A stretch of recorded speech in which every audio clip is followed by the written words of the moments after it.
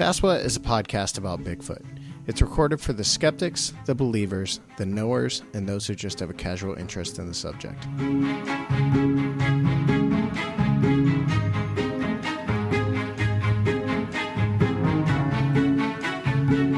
For more information, visit saswat.com.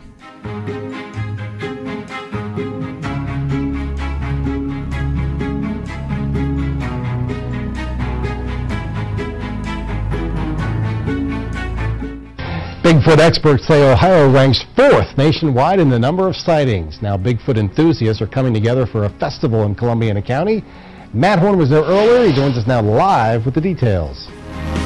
Dave, people from as far away as Idaho were at the festival. Now, even though the festival has a Bigfoot theme, the money raised will help restore a historic part of the village.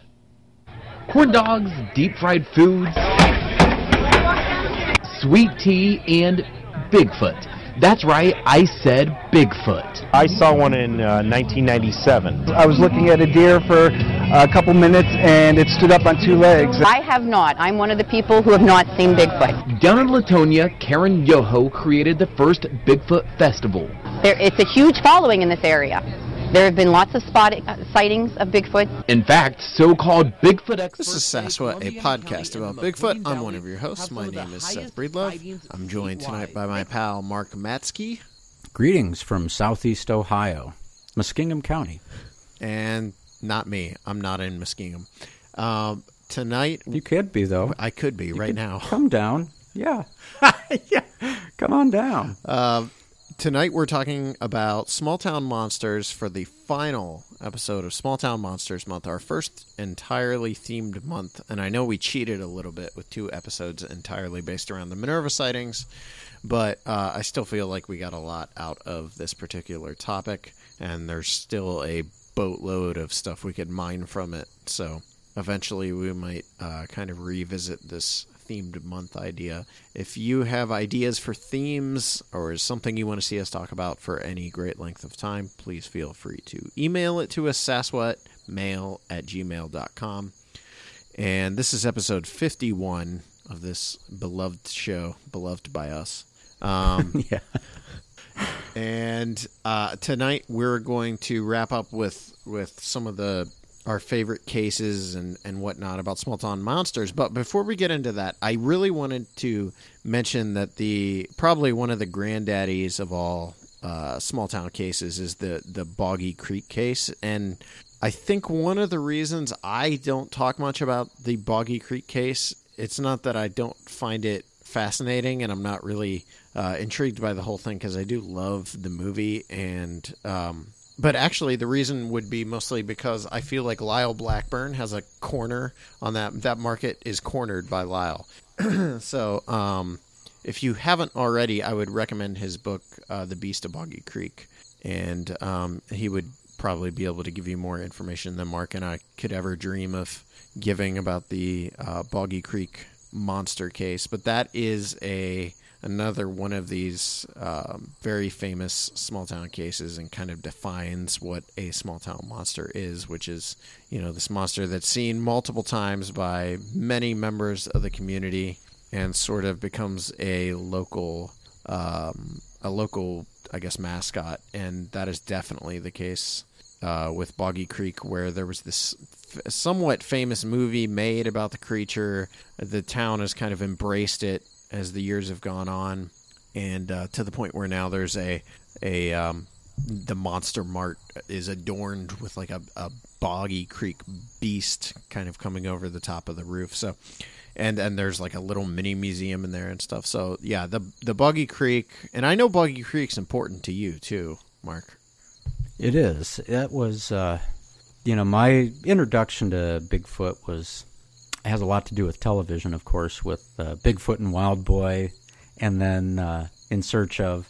And that got me into the books, Marion T. Place, mostly, On the Track of Bigfoot and Bigfoot All Over the Country. And another book that I read mentioned that this movie existed, and it took me a really, really long time to actually see the movie. Probably about a decade between hearing about the movie and actually seeing it. And once I finally saw it, I mean, it was extremely exciting for me to finally lay eyes on the thing, and it just had some of the most, and continues to, in my opinion, has some of the most natural recreations that you'll find in any Bigfoot film, and is understated in some cases, if that's possible, for a Bigfoot movie to be. And it didn't show too much, it didn't say too much, and it had a lasting impact. So much so that I wrote a little article about it and submitted it to a fanzine and stuff like that. Yeah. And it's... and that article is on Sasquatch.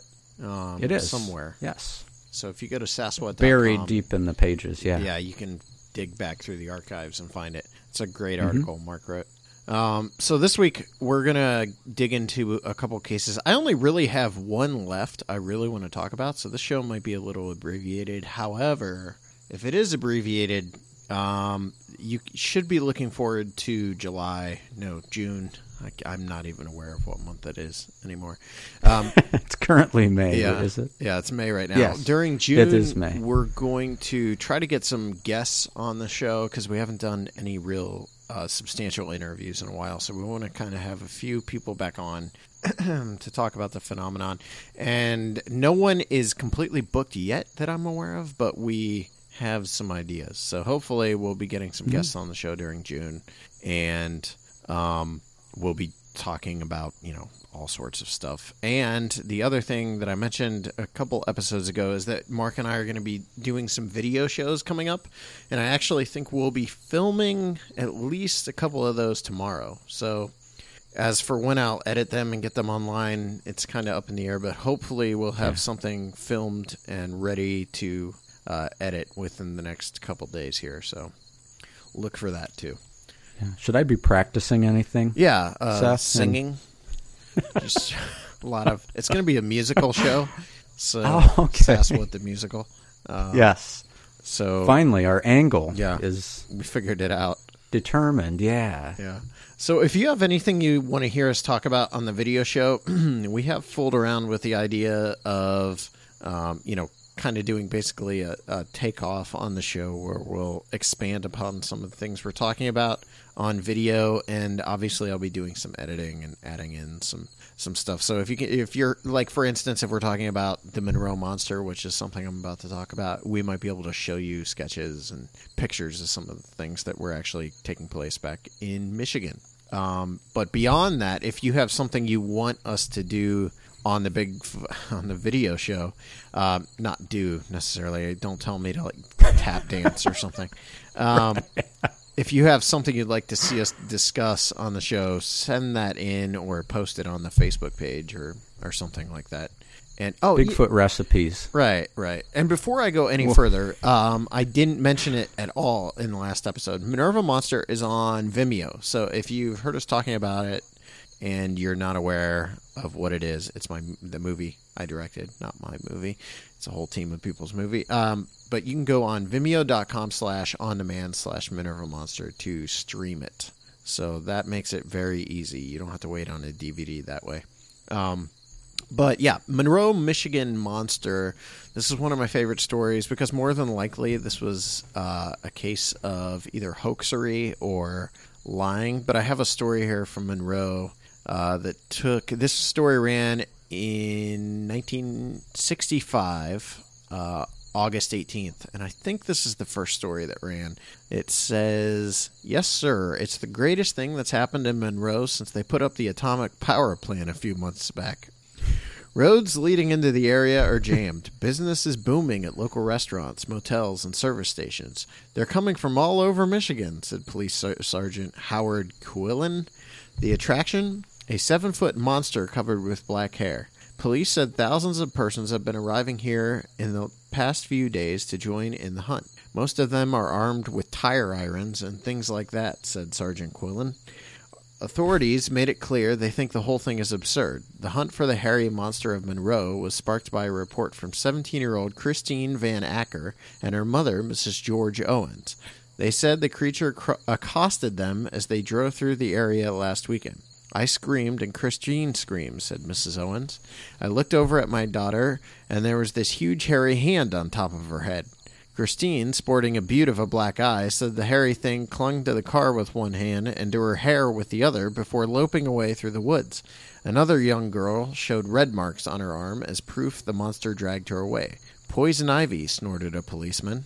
The gates to the Enrico Fermi atomic power plant near here were locked and extra guards were posted after members of a ragged vigilante band tramped over the power company's property in search of the monster. Several of the hunters said they believe the creature is a nuclear mutation spawned by the atomic plant. George Spillison, the owner of a drive-in restaurant, said he doesn't care what it is as long as it stays around. My car hops were a little perturbed by all the guns and baseball bats at first, said Spillison, but we're doing a Friday or Saturday night's business. Monroe Monster.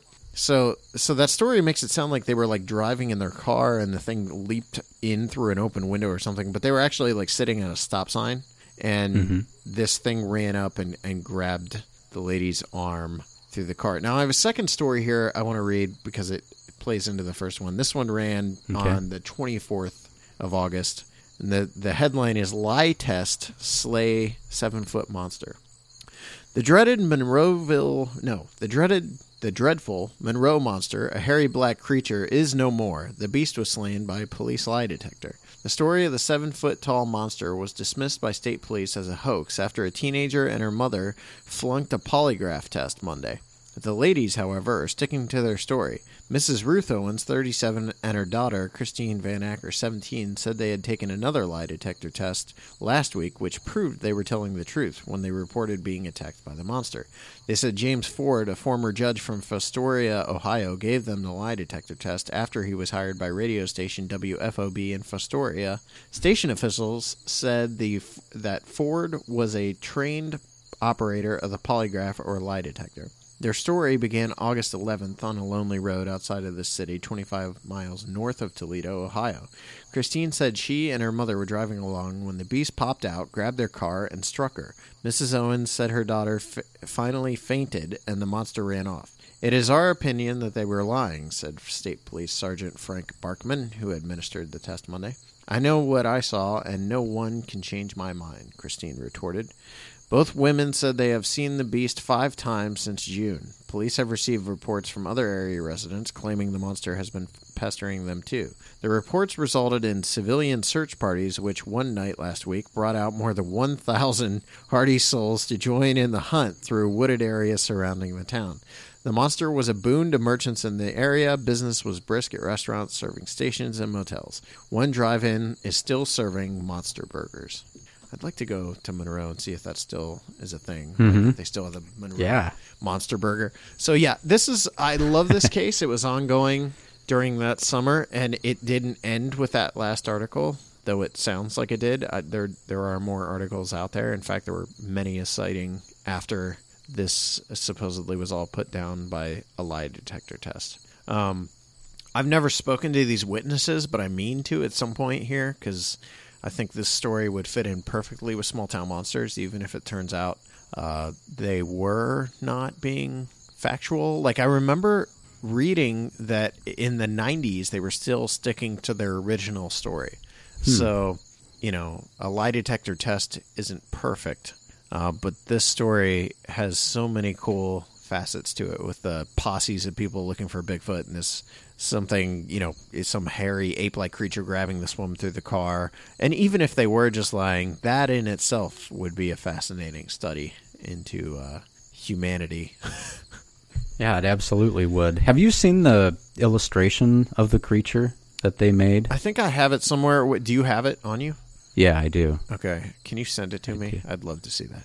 Sure. Okay. Sure. And it bears a strong resemblance to the illustrations that have been made of Momo, sort of almost the walking haystack type look. Yeah. And also online you can find older newspaper reports, like here's one from the News Palladium, Benton Harbor, Michigan, and it has Christine Van Acker's picture. Yeah, I've seen that. Have you seen that? Evidently from the night of the attack, and her face is all bruised up. Yeah, it's pretty wild.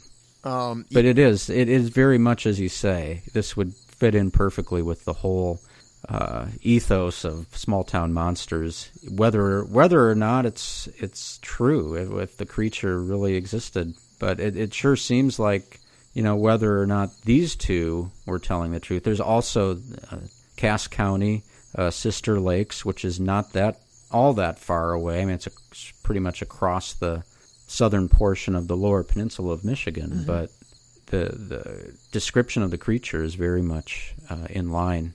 That same type of nondescript, big, long arm shape. Now, you're from Michigan, right? Yes, I am. Do you remember hearing anything about this? Not especially. And this had happened, this was probably a couple years before I was born. Most of the stuff that we heard about was just the occasional sighting actually up in the northern lower peninsula, places like Clare, Michigan, and Bear Lake, and places that I would go actually in Boy Scouts for our camp every year. We'd be up in these beautiful places like Traverse City, Michigan, and so forth, and there's a lot of sort of local friend of a friend stories that go. Now, some of that's camp culture, of course, but and people pulling pranks and trying to fool prepubescent teenage boys, right? Stuff like that, right? So, moving outside of Michigan, do you have anything aside from the Monroe case? Aside from Monroe, well, not especially. All right, at this point. Yeah, we're winding down here on Small Town Monsters Month, so yeah. There was a extremely busy weekend last weekend, so the amount of prep time for this particular episode was almost non-existent for me. But I think we should try to wrap up a little bit of the month and talk about just kind of the whole small town monster concept in retrospect. Like what defines a small town monster. And I know we've already done that. Like, to me, it's not just a sighting report. It's not just someone seeing a monster, or it's not even a Bigfoot thing necessarily to me. I'm just as fascinated by like the Flatwoods monster as I am a Bigfoot seen somewhere, because the Flatwoods case is so weird. It's like this reptilian thing that was in this floating cylindrical cage costume, robotic underbelly. And a mist coming out, right, or something. Right. Yeah. And like I started talking about in the last episode, about the socio and economic implications, someone who did a lot of writing about that stuff was Ron Schaffner, who was a Bigfoot investigator in Ohio in the 70s and 80s and into the 90s, he's no longer into the subject. He's become very skeptical.